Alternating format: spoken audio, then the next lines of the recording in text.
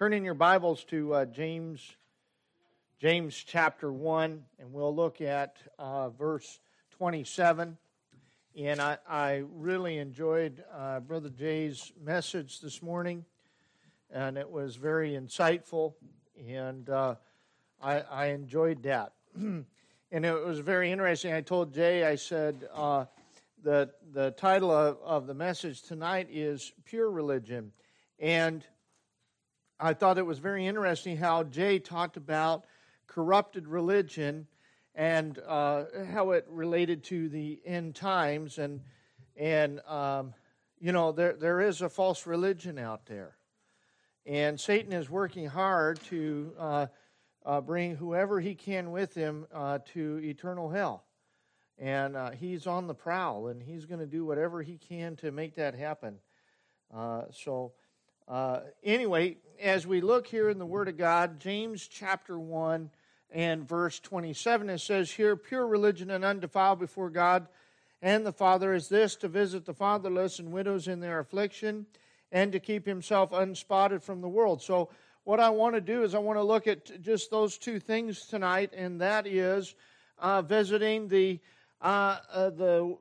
fatherless and the widows in their affliction, right? And, of course, the second one is to keep himself unspotted from the world. Well, it seems pretty simple, doesn't it? When you read that, that's all I got to do is I just got to go visit the fatherless and the widows, and then I got to keep myself clean. And that is true to a certain degree.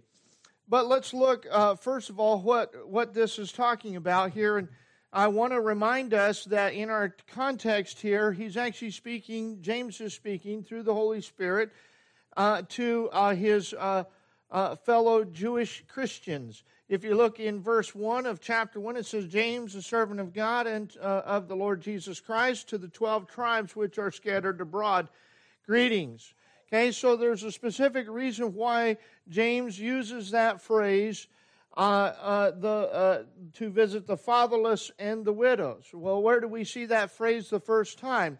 We see that for the first time in Exodus 22:22, where God tells Israel, he says, ye shall not afflict any widow or fatherless child. Okay? So what's interesting is, I'm trying to set this stage here for this, is that in the Jewish religion, in the Jewish law, they could not afflict a child who was fatherless or afflict a widow. Okay? Now, that is basically something that you're doing. Okay? And James, I'm going to kind of get ahead of myself here a little bit. James here is saying that's not good enough. Simply just doing something to do it is not enough. Okay? Religion here is, in the Greek, here is threskia, which is basically external worship, especially that which consists of ceremonies. You know, it's really easy to be religious. You know, many of us were religious tonight. We showed up out of duty or out of habit. We showed up we wanted to hear maybe from the Lord, but that is part of our religious process, you know.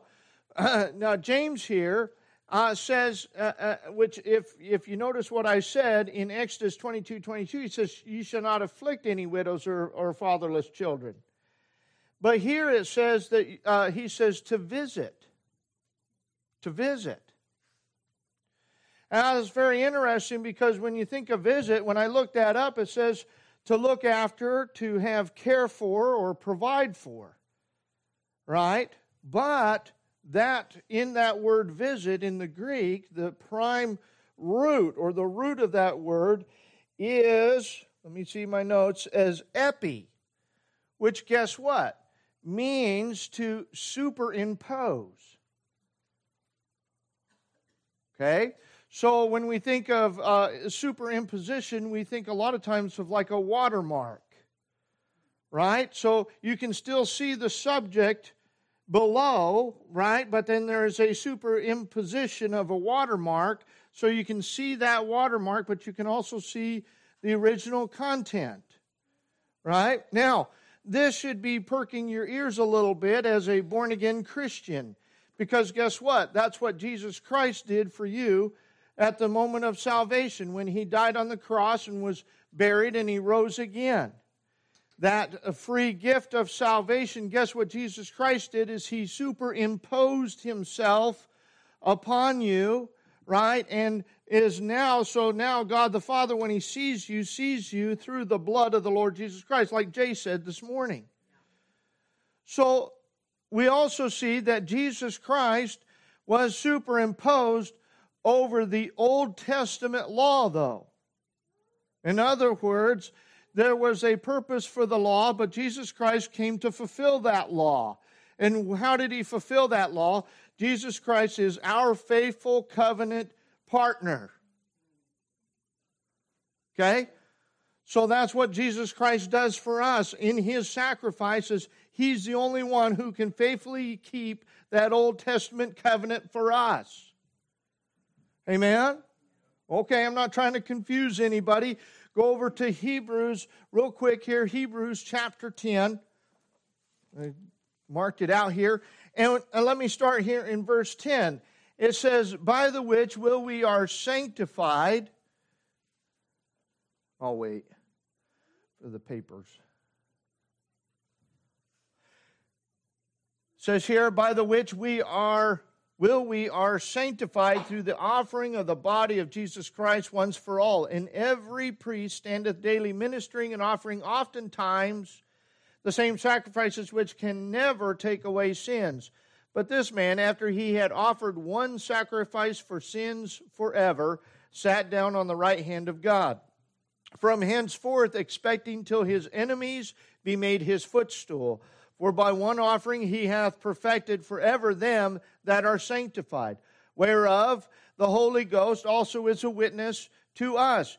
For after that He had said before, this is the covenant that I will make with them after those days, saith the Lord. I will put my laws into their hearts, and in their minds will I write them. And their sins and iniquities will I remember no more. Now where remission of where remission of there is no more offering for sin. Having therefore, brethren, boldness to enter into the holiest by the blood of Jesus. Look at verse 20. By a new and living way which He hath consecrated for us through the veil, which is to say His flesh. So what does that tell me? That tells me, as a born-again Christian, that Jesus Christ fulfilled the law. He superimposed Himself over the law. So we can still see the law, but we see that Jesus Christ supersedes that, or that Jesus Christ was superimposed over the law. So you say, why are you saying that? How does that relate to me? Okay? So how this relates to me is that the fatherless and widows, basically, in the Bible, when we think of fatherless children and widows, they're guideless. Now, I'm not saying, I'm looking at a few widows here. I'm not saying that they don't know what they're doing. I'm saying in this particular context, right, a widow, a woman, a wife, always look to her husband for leadership. Don't shoot me, because that's not popular. But that's Bible. It's not to say that my wife doesn't know more than I do. Obvious, just take a look. She's the smart one in the family. Right? But they were guideless. Jeremiah chapter 3, verse 4. If somebody wants to help me with some of this, that'd be great. Jeremiah, if you can find it before I do, Jeremiah chapter 3, verse 4. And then Proverbs 2:17. Jeremiah 3:4.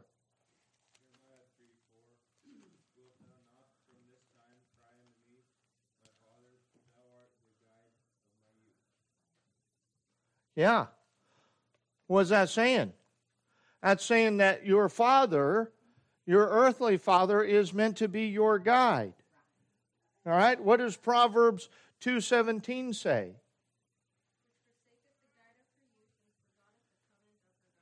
Yeah. Okay, so Brother Dill isn't that far off, is he? No. So this is what we're seeing. We're given this picture. So James is talking to a Jewish audience. And so what he's doing is he's saying, hey, the law said that you weren't supposed to afflict a widow or a fatherless child, but I'm saying that you're supposed to go visit them.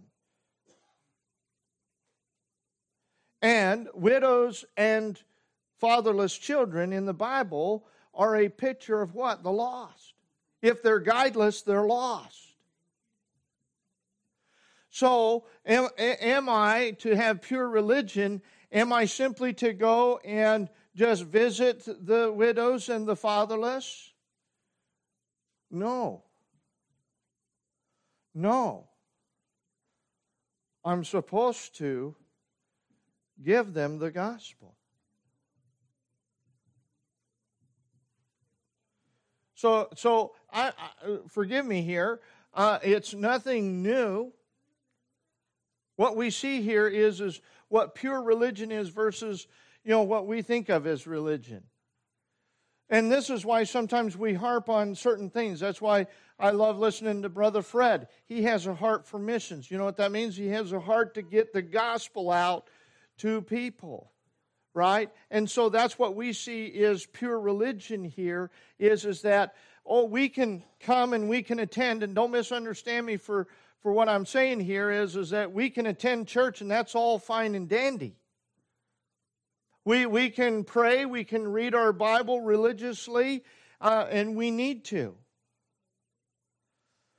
But pure religion is taking it a step further and giving the gospel to people who are guideless, people who do not know Jesus Christ as their Savior. So then it begs the question is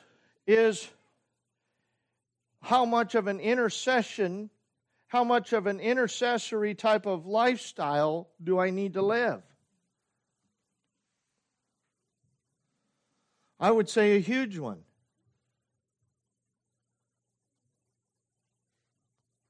I don't always do it. And, sometimes I get irritated. Some of my fellow workers. But, I pray for them too. I pray that they come to know Jesus Christ as their Savior, but then I also am praying that God keeps them safe and praying that God gives them wisdom to do things. That's intercessory. I get irritated sometimes because I deal with the public all the time. That means I got to deal with people. And some days are good and some days aren't so good. All right. But you know what? We talked about it, we saw this with Peter, is in the foot washing process. There's nothing more gross than washing other people's feet. But you know what? I'm supposed to have that attitude in giving the gospel, though. I'm supposed to have that attitude towards everybody. That's why I answer my phone even on the days that I'm on vacation, when people are calling about city stuff. That's why I still sit there and answer the phone after hours when I'm out of the area. Why? Because ultimately it's my job to help people.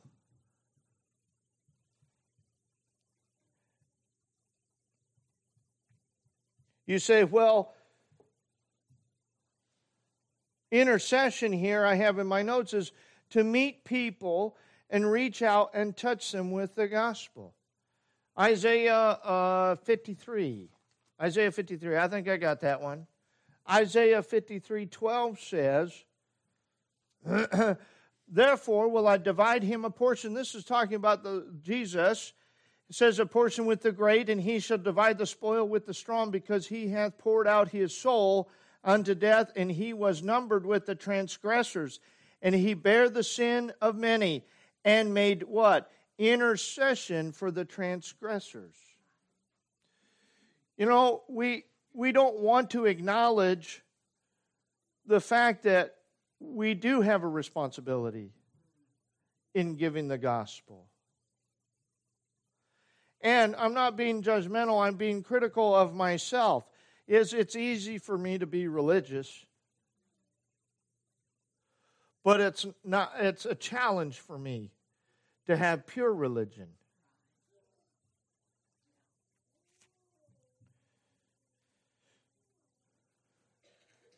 So what we see here is that it says here in Exodus, remember we talked about Exodus 22:22, where God commanded them, ye shall not afflict any widow or fatherless child. You know, and I have here in my notes, not afflict, that's religion. That's a external worship or an external ceremony. But to visit the widow and the fatherless, that's the gospel. Because what am I supposed to do? I'm supposed to show or let that superimposition of the Lord Jesus Christ to show through, right? And to give to those who do not know the Lord Jesus Christ the gospel. But it hinges on the second issue here, which is to keep oneself unspotted from the world. Because here's the issue is unspotted basically means unblemished. The world, we could really sum up the world as the whole mass of men alienated from God and therefore hostile to the cause of Christ. Let us not be deceived. People are not sometimes ignorant. They're choosing to be hostile against the cause of Christ. That doesn't mean that they're enemies, but it means that what we need to do is that we need to make sure that especially those people we're given the gospel to. The world here also could represent, or when we look at it in the Greek, it also means an ornament or a decoration or adornment. Okay? So here's the issue is that we want to be very careful, right, what we put on ourselves as Christians. And what I mean by that is the carnal things, the worldly things. I'm not talking about clothes. I purposely wore a short sleeve shirt so I could show off these awesome tattoos. I'm just kidding you. But I did it for a reason, is because when you see these, if you didn't know me, sometimes what this does is this overshadows that superimposition.